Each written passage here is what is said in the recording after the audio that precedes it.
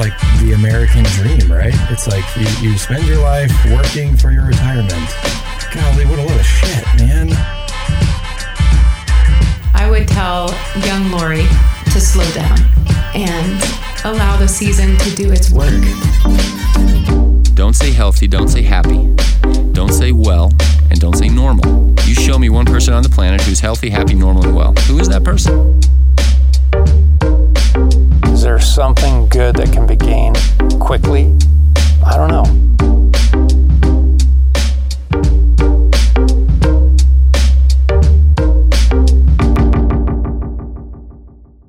Guys, welcome back to the End Sons podcast. We are excited today to have a conversation with Bart Hansen, a member of the team. If you've listened all the way back through, he joined us for a talk on money, what feels like a year ago now. It might actually have been be a year ago. We've all run out since then. Exactly, so we need other things to talk about. It feels a little odd to be telling these kind of stories in the sterile environment of the podcast studio. Normally, stories of adventure get shared around fires and in your awesome workshop, and that feels like a little bit more fitting. But for today, we wanted to we wanted to talk about some stories. Bart, you've got some pretty rascally ones from when you were a kid, and I know that you identified with the movie October Sky. You used to use some of the clips from that. Didn't you have some rocket building back in the day? Oh yeah, we just to frame, I was born in out in West Texas, and on the plains of West Texas, not a lot to do out there, just flat prairie, and especially in the wintertime. And I remember what kind of got us into this rocket thing was we were in my friend's garage, a real cold day, and the wind was blowing out of the north, and you just didn't want to be outside. So we're in his garage closed. We find an old spent CO2 cartridge, the kind that they use in gas pellet guns and that kind of thing. So we drilled the end of that out. You knew it was spent before you started drilling. Yeah, it was spent. Yeah. You don't want to drill into one of with those. Compressed gas. And I probably ought to just say at the preface here, it's probably not advisable to go out and try to do these things. So basically anything Bart does. Asterisk. Do not attempt at home. Yeah. So we drilled this thing out big enough to get a match head through, and so we went through his parents' house. This was back in the 60s. Everybody smoked, so matches were all over the place. So we got these matches, cut all the match heads off, filled this thing up with match heads, and we put a firecracker fuse in this thing.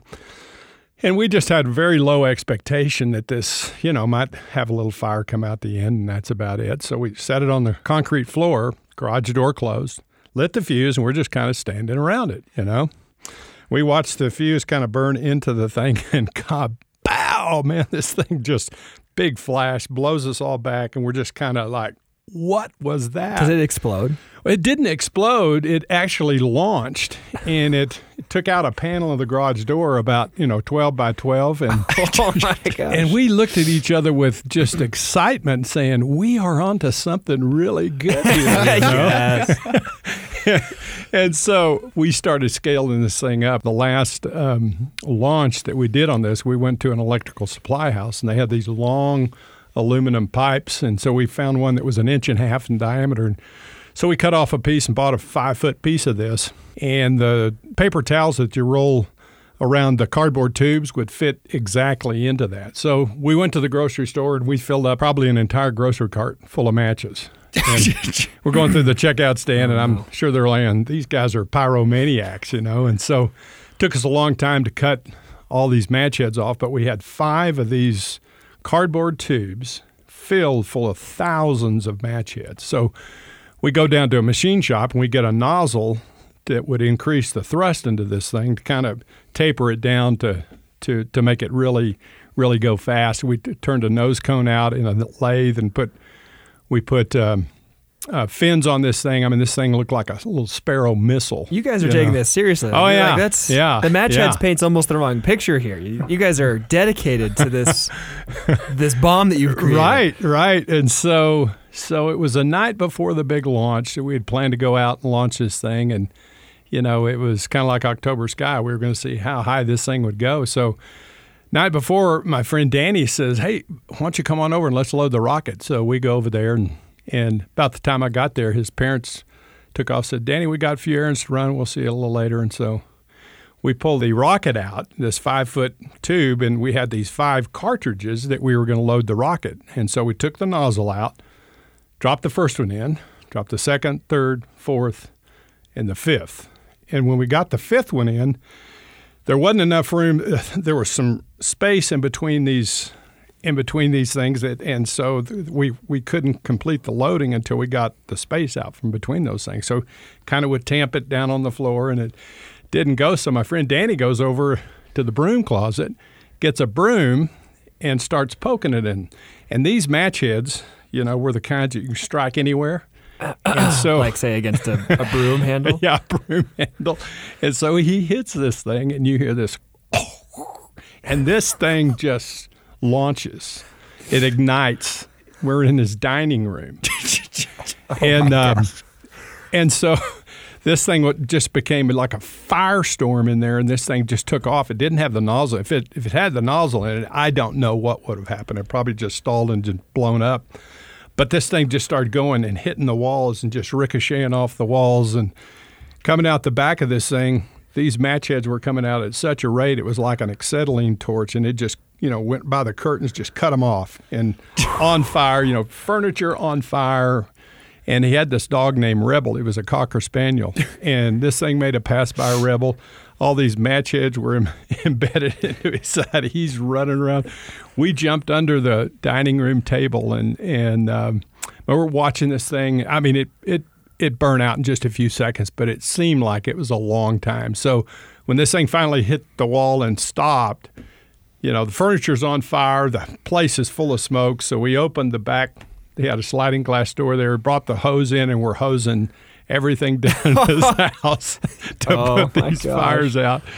I don't know how much time elapsed, but this thing, we opened the back door to let the smoke out and so forth, and it had turned dark, and so all of a sudden we heard the garage door opener come. Here comes Danny's parents. And so we hear the back door open, and because we can't see, there's so much haze in the house, we can't see. So we see appearing through the haze, his parents are coming in, and as they get closer to the epicenter of this thing, they just see the destruction that this thing has caused. Just match heads just embedded into everything. And his dad comes in, and his mom looks into the living room, and it's just destroyed, and she starts crying, and into the family room in the other direction where his easy chair where he'd watched the Dallas Cowboys, it's gone, just destroyed. Oh, no. And the dining room table has just got this smoke rising from it. It was just kind of this surreal place that we're standing there. And so, with an inch of water from the hose at your feet. Yeah, right. Yeah, and everything's wet. And so I remember his dad, as his mom was just kind of walking around viewing all the destruction, crying, and his dad was smoking a pipe, and Danny and I were standing there just kind of sheepishly looking at the floor, kind of looking up at him, and he was smoking his pipe. I'll never forget his words. He looked at me, and he looked at Danny, he looked at me again, and he pulled his pipe out and says, "Kind of burn it up, didn't you, Danny boy?" It's unreal. Yes. I mean, it destroyed the house. I mean, I just... Kind of burn it up as the understatement. Right. I mean, like half the value of the house had to be replaced. It was amazing. Oh, I love that story so much because it's not my house. Answering the age-old question of what happens when you set off 10,000 match heads in a tube in your dining room. In your dining room, yeah. It's just fantastic. I mean, we made some pipe bombs, but we never attained that level of destruction. We dabbled a little bit in the amateur... rocketry? Yeah, pyrotechnics. Didn't We got one of those Estes rockets. I mean, they've got the cartridge all packaged for you, so you don't have to meddle with it. But The naturally, fuel cartridge, we needed to. So we cut it open. Right. Saw the gunpowder kind of has different types.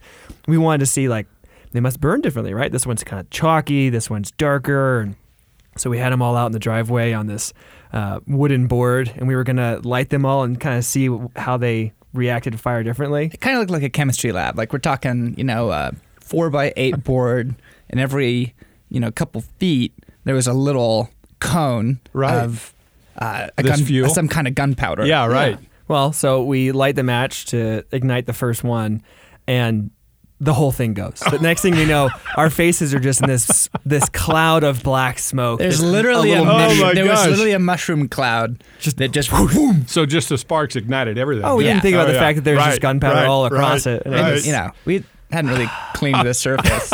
but it was an interesting experiment. Oh, the ignorance that we had. So, the conversation is not actually about amateur explosives. The conversation is about some things that you've led us into and led a lot of guys into, and understanding adventure and understanding the heart's need for adventure. So, just to frame this conversation, how do you sort of begin to lay out adventure as it relates to the masculine soul, and in this case, young men? Right. Well, I just think the nature of man is to take risks and to trust God. I mean, that's the invitation of God, is to invite us into risk taking, and that is synonymous with adventure. I mean, it's in the DNA of the heart of a man to live an adventure. And I kind of, most of my life, I thought adventure was, kind of what we talked about, just your episode with your rocketry in mind, and you just kind of did that every now and then, and you planned these things. But I think when a man becomes who he was made to be by God, every day is adventure. And I started to think about that truth, and as I thought about that, I just said, we're really made to live an adventure. Everything is an adventure if we're made to be who we were made to be.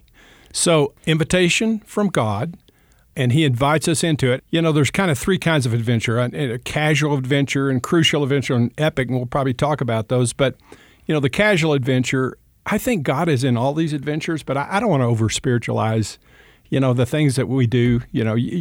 We just are boys. Just out, just trying things out, just like your story, just like my story. And so there's something to be said for just the innocence and kind of the ignorance of that, of how we learn by just experimentation and the predicaments that we find ourselves caught up in. But adventure is part of a man's heart. It's part of the invitation of the masculine soul. Oh man, that's so good. Like any man you meet will have stories like this. Yes. They might be different. Right. I didn't burn down my parents' kitchen, for instance, but they're all there and they're all kind of coming out at the seams. Weren't you telling us that Chris was doing something called tray boarding back when he was in high school? Yeah. My brokenness in adventure, just chasing, not really assessing the risk, and just keep doing this stuff as I'm growing older, living in small stories and adventure, and we'll talk about that. But he was kind of just hearing my stories, and he'd hear me tell them, and people laugh. Well, that's just his invitation to, I got to one-up Dad, And totally. So came home one day and I saw this tray from a fast food restaurant, leaning by the back door, and I picked it up and I turned it over and it's just melted across the back, just streaks, just melted. So I'm like, oh, what is this? So I walked upstairs and said, Chris, what is this? And he said, oh, Dad, that's our new sport called tray boarding. Oh, well, what's that? He said, well, you just put it down on the street, on the asphalt, and you stand on it and you hold on to the side of a car, under the car handles, and you just kind of surf along the side of the car. I said, oh, that's pretty cool.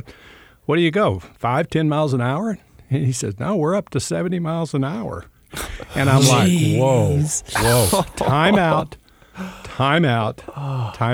And, the good thing is I caught him before he was a casualty of his own stupidity. Right. Which I have a lot of that and have lived in a lot of that. And we all do. Figuratively speaking, we all get our hands burned when we get too close to the fire. There's so much in there already. I love your familiarity with this because I think you've already said basically enough. And if we can unpack even half of what you understand about adventure, we will be wealthy. Just when you say that when we become who God intends for us to be, every day will be an adventure. Right. Obviously, that entails a pretty significant reframing of adventure and also what God intends for us. And then you mentioned these categories. And could you just take a minute and explain, because they've been really helpful for me. You use the tool of casual adventure, crucial adventure and epic adventure to kind of show 3 different types in the life of a man. Just one at a time, what is casual adventure? Yeah, I think casual adventure is, it doesn't really need to be a large story. It's just something that we're attracted to. It's probably different for each one of us. For Blaine, maybe it's you like to go climbing. You like to go hiking. Maybe it's for me, I like to go running. Sam, maybe for you, it's mountain biking, or you guys took up unicycling. That was an awesome casual adventure, and but it can be anything like that. And there's risk in it. There's an invitation because it does require something of us, but it's not really a large story to live in. Flying has been a big part of mine, but that's everybody has a different thing. And at 67 years old, I'm still looking for casual adventure. So here's my latest casual adventure. We just moved to Colorado Springs. I found that I had access to an outdoor heated lap pool. And so I usually go over there when it's the worst weather. I went over there in an ice storm the other night. I was the only one there.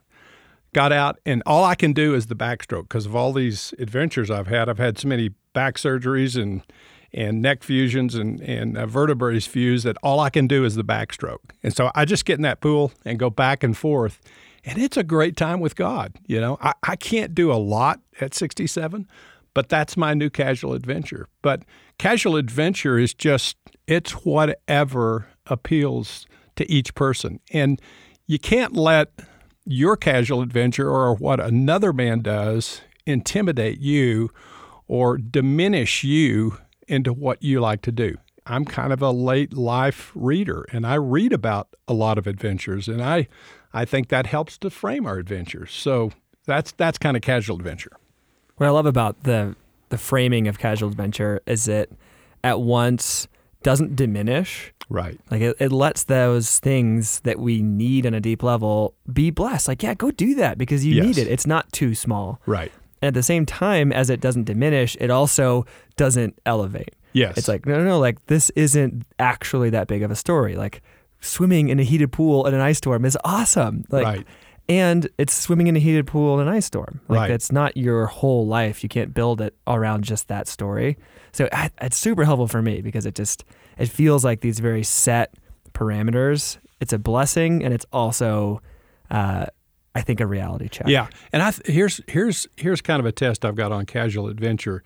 If it's kind of right for you or it's not, it's like whatever adventure you're contemplating, are you looking forward to experiencing it or looking forward to getting it over with? And if it's getting it over with, then there's something in there that's not quite right. I spent a lot of years of my life running. Running was a great adventure, and I had a lot of joy. But somewhere along the way, that got hijacked with longer runs, and marathons. And I did a handful of marathons. Now it's ultra marathons, and I trained for 2 of them and never ran them because I got injured. It took the joy out of it because I just kind of was looking for my validation. And like, if I could do that, then, man, I'm cool. Mm. It's such a valuable test. Yes. There's so many times. It's so important for so many reasons. Casual adventure. There are times that I've finished a work week with kind of a glazed expression, feeling like, man, I just need, worship, quiet time, like some connection with God, which is true. But what Em will sometimes say is, I think you just need a bike ride. Like, right. This is just a basic need of your soul for a little wilderness, a little speed. And I'm not doing anything crazy. We're talking about a mountain bike ride nearby, and there is a level of adventure there.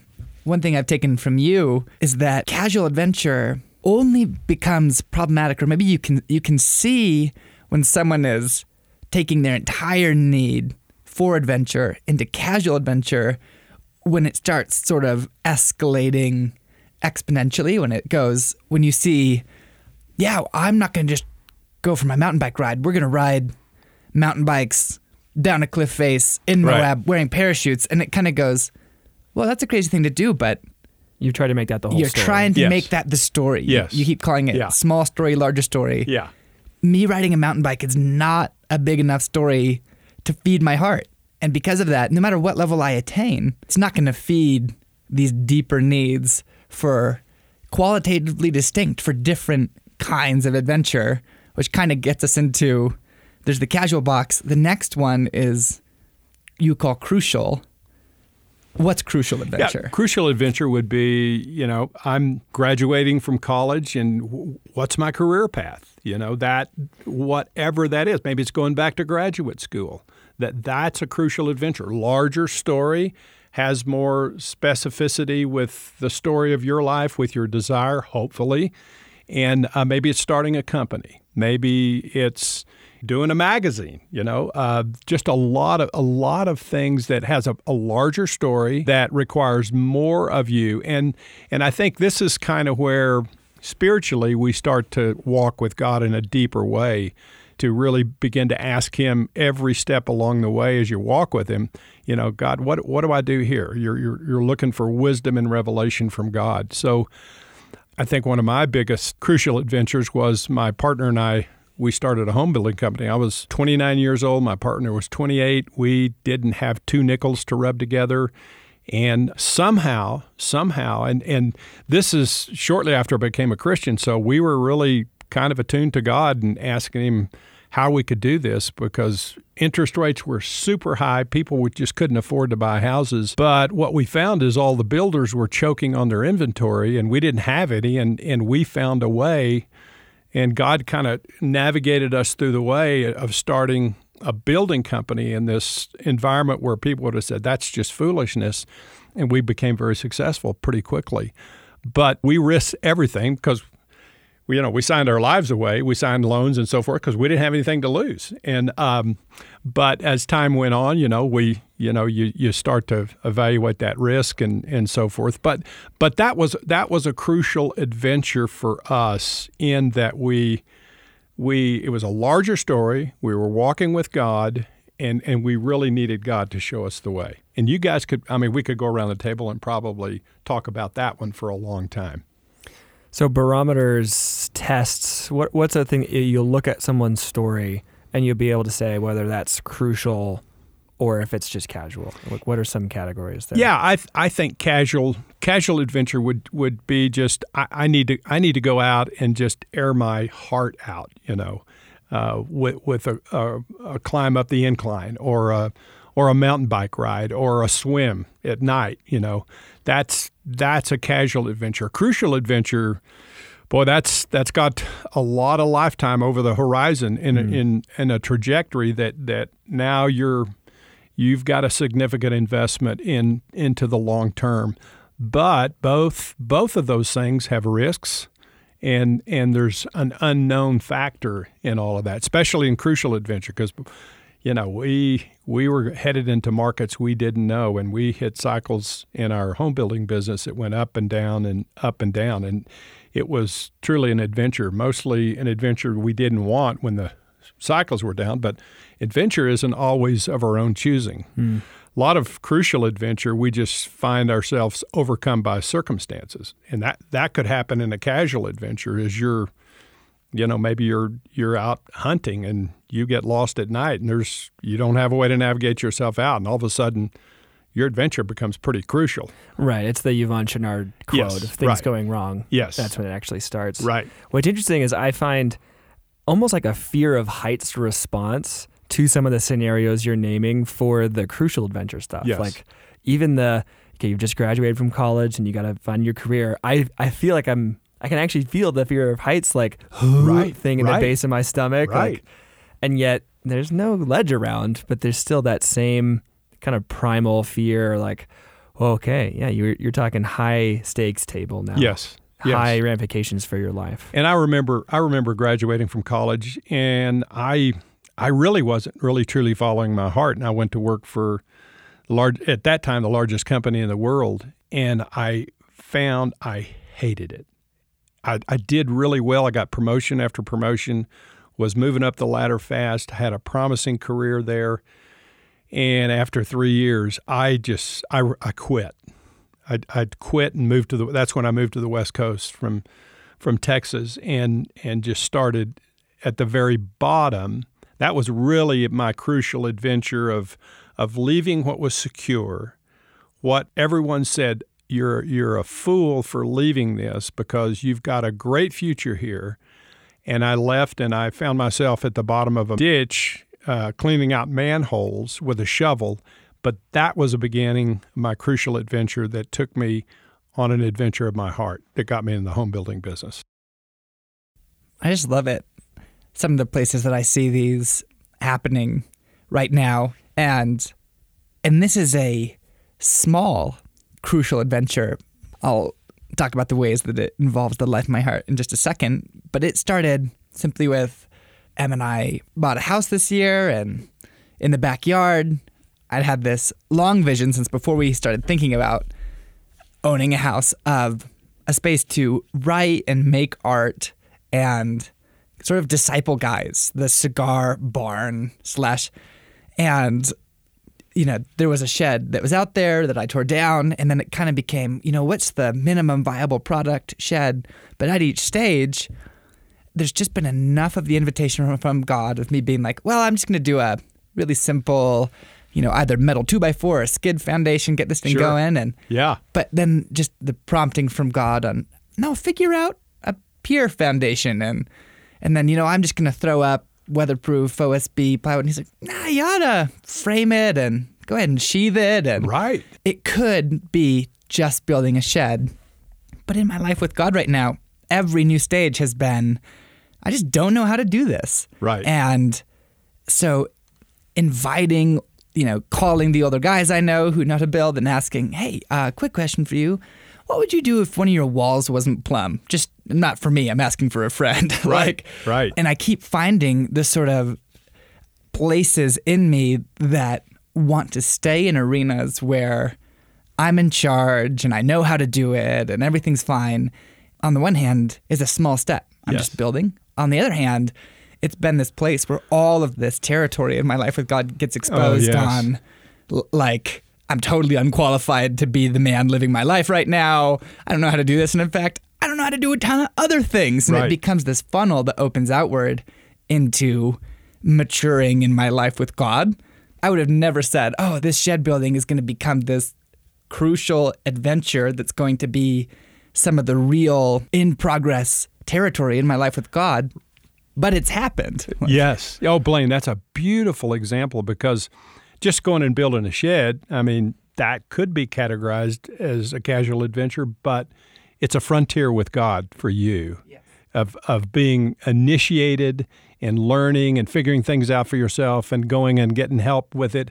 But I think what makes it crucial and even beyond that is the vision that you had for it. See, that begins to develop the story that you're living an adventure, that the story's getting larger because now it begins to involve how you can invite other people in a journey of their own heart. So good. There's a third category here. Yes, the epic. That's a good transition, by the way. Tell us about the epic. The epic, when we think of epic, we think of some of the things that you were commenting a little earlier, you guys, of just guys doing just crazy, wild things. Maybe it's, I think there's like 6 guys that can qualify for the motorcycle race on the Isle of Skye. And I mean, if you've watched those things, it's crazy. And those guys come off their bikes and they die. I mean, they die because they're going 160 miles an hour. I mean, it's just incredible. Maybe it's freebase jumping off of these cliffs at these guys, and they've got the flying suits and they can take, some horizontal, they start moving horizontally as they're dropping. And so the challenge is to stay above the rocks and the trees and so forth. And, they go down to the last possible second and deploy their parachute. Now they're using no parachutes and they're hydroplaning onto a lake somewhere from some precipice. So when we think of adventure and put that together, with that's kind of what we think as epic adventure. But let me put these 2 words together for epic adventure. Adventure and love. So what's your reaction to that? They seem not to be compatible, do they? part of me sighs a little bit and goes, "Oh, really? I don't know." Right. And then it just doesn't seem to fit. There is a little sphincter factor too of, oh, I don't know if I want what's coming next. What could this mean? Yeah, because I think when we're talking about the progression of adventure, we're talking about the story getting larger and larger and larger. I think the greatest adventure is really motivated by our ability to love and to be loved. And when we risk love, especially where it's hard to do, it unlocks it. I think it unleashes a real power that is borrowed from the gospel, because the gospel is about unconditional love, God's unconditional love to us. And so when we choose to do that, because that's what the greatest commandments are foundational in Scripture, love God and love people. And when you do that, oh my gosh, the adventure that comes out of that, and sometimes it's really messy, because adventure isn't just always about laughs. Adventure is about the dark with the light. But when you choose to love, you unlock the power of the kingdom, and you bring the kingdom into your life. It's so good. What about a story? I don't want to say. I don't. Right. I can think of my own. I just don't want to talk about it. Right. I mean, you guys could probably, as you start to think of this category, you say, good night. I really am living epically in this. I mean, I think it's, for any of us, it's available every day in the world that we live, of just by choosing to love the people that we come into contact with. And this is hearkening back to the comment you made earlier of when you are living as the man you're meant to be. Yes, exactly. Every day is adventure. That's really where we're going. And I think what God's inviting us into in adventure is every day we just live adventure, because we're the men that we were made to be. Now, part of my old broken masculine self just says, love, that just seems kind of a little wuss and so forth. But 1 John 4:8 says that there's no fear in love, that love pushes back all fear. And so when we're motivated out of love to engage with people, we're in a position to take the greatest risks, because there's no fear when love is your motive. That's pretty awesome, isn't it? Mm-hmm. Oh, it totally is. When you think about that. With the idea of adventure being loving and loving other people, or engaging and moving in love, there's a massive amount of disruption there. Yes. Because the adventure genre has become its own world. Adventure sports, adventure lifestyle, adventure magazines. I mean, you can kind of get branded like that. And it's this nice, you actually get to leave some of the messiness of people behind. Yes. Because the idea of me in my Land Rover in the sand dunes is me in my Land Rover in the sand dunes. It's not me and my neighbor who's really frustrating. Right. But that call to engage others, to engage even people that are close out of love, being an adventure and being free from fear. Like, I want that. I want to be able to engage and move towards without there being that fear of heights feeling in my stomach that the college example had. Yes. That would be awesome. And talking about frontier, when you engage with people, especially where it's pretty risky, and you engage with love, there's a lot of frontier in that. And even after 39 years of marriage, my marriage is a lot of frontier. And I can choose to love, and the response that I get from that, as opposed to just surviving with a relationship, oh my gosh, there's huge adventure in all of that. Yeah, man, we get on some holy ground here.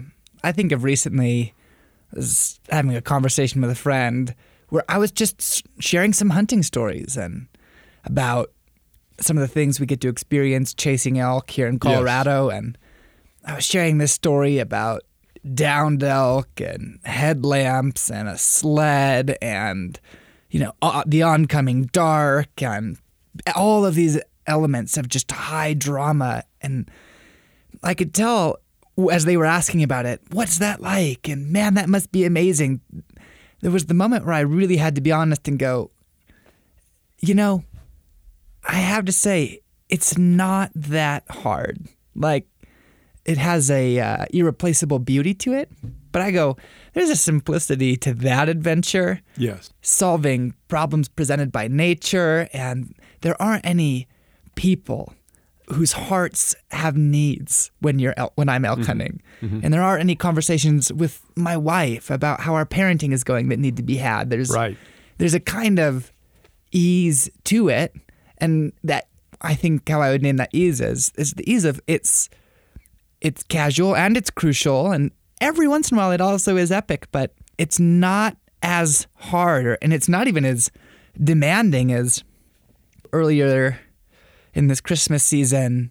I knew that a very difficult conversation with a friend was coming, and I had been asking Jesus to set it up, and I had in my mind how it would go, and I kind of pictured myself, going to their house, and we'd be on the porch, and hopefully with a cigar when I would raise some things that I think Jesus wanted me to raise with them. And then the moment happened totally unexpectedly, where all of a sudden we're one-on-one in this social gathering, and I feel the Holy Spirit prompt, this is your moment. Bring it up now. Start that conversation now. Right. And the level of sort of terror plus consignment to the will of God to just go, no, this is the most loving thing that can be done in this moment, is to raise this. It is a box and a category that nothing else feeds. Yes. And to love with integrity during those moments, I mean, what comes out the other side, I mean, that's what builds a kingdom. That's what brings the kingdom.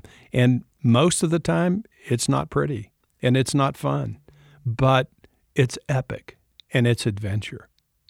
What I want to ask is, how did you've talked about how you built risk-taking in your crucial adventure in your building company, but some of the stories that you'll share at this point in your life, discipling men, just the shrinkage factor of, oh my gosh, what would I say in that moment? Where you shared a story recently where, you were with some men, as you do, and inviting them to share a little more out of their stories. And one of the guys said, looks up at you and goes, I don't know why I want to share my effing story with you.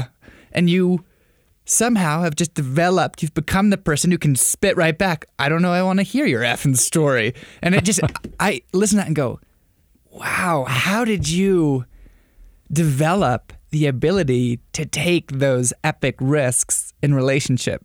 I can just imagine myself listening to this podcast going, I know what those conversations are. I know who the people are that I'm called to love, but I don't feel like I'm the person who could handle that conversation once it gets started.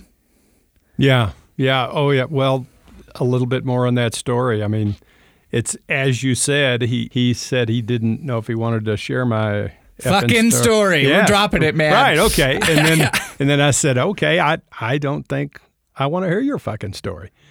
And his next thing was, you just said fuck. And I said, yeah. He says, I think I like you all better already. And that opened a dialogue for us. We led the guy to Christ the next day. Yeah, I mean, gosh. It comes back to the fear piece, right? Because there's not a fear in you of, if I move towards this person, I might not be enough to handle the situation. Yes. I think our motives in that case always has to be love. Yeah, it's so good. What I love about these categories, Bart, and where I kind of want to bring us in for a landing, is that almost the benediction that you do need all of these three. And you can't just live in one of them. You can't just be like, well, I just do casual now because that's safe. Right. That's not actually living in adventure. And the high stakes epic actually does sound exhausting to do that all the time. Yes. Like I become some hybrid of like Mother Teresa and Jesus, and I'm not quite there yet. I'm close, but I'm not quite there yet. Closer.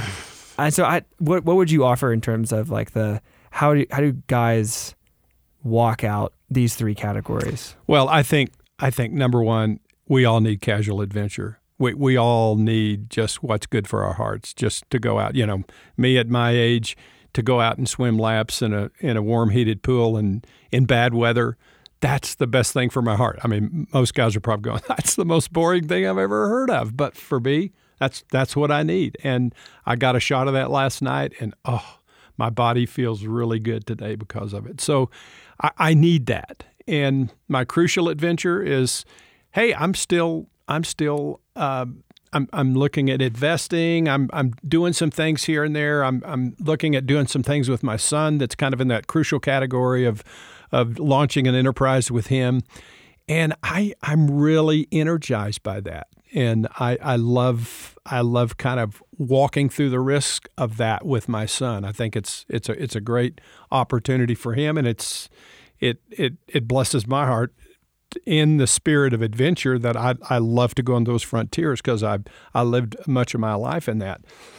But I think this epic is something that is, as you said, you just can't live in that all the time. But I think when we begin to be the men that God made us to be, the epic adventure is just a natural outflow of our lives. And it just happens as you're in life. You find yourself in those categories where most people would say, what did you do? Well, you're walking with God, and God gives you what you need to love with integrity in the place where you are, and love wins out always. When we become the man that God made us to be, every day is adventure.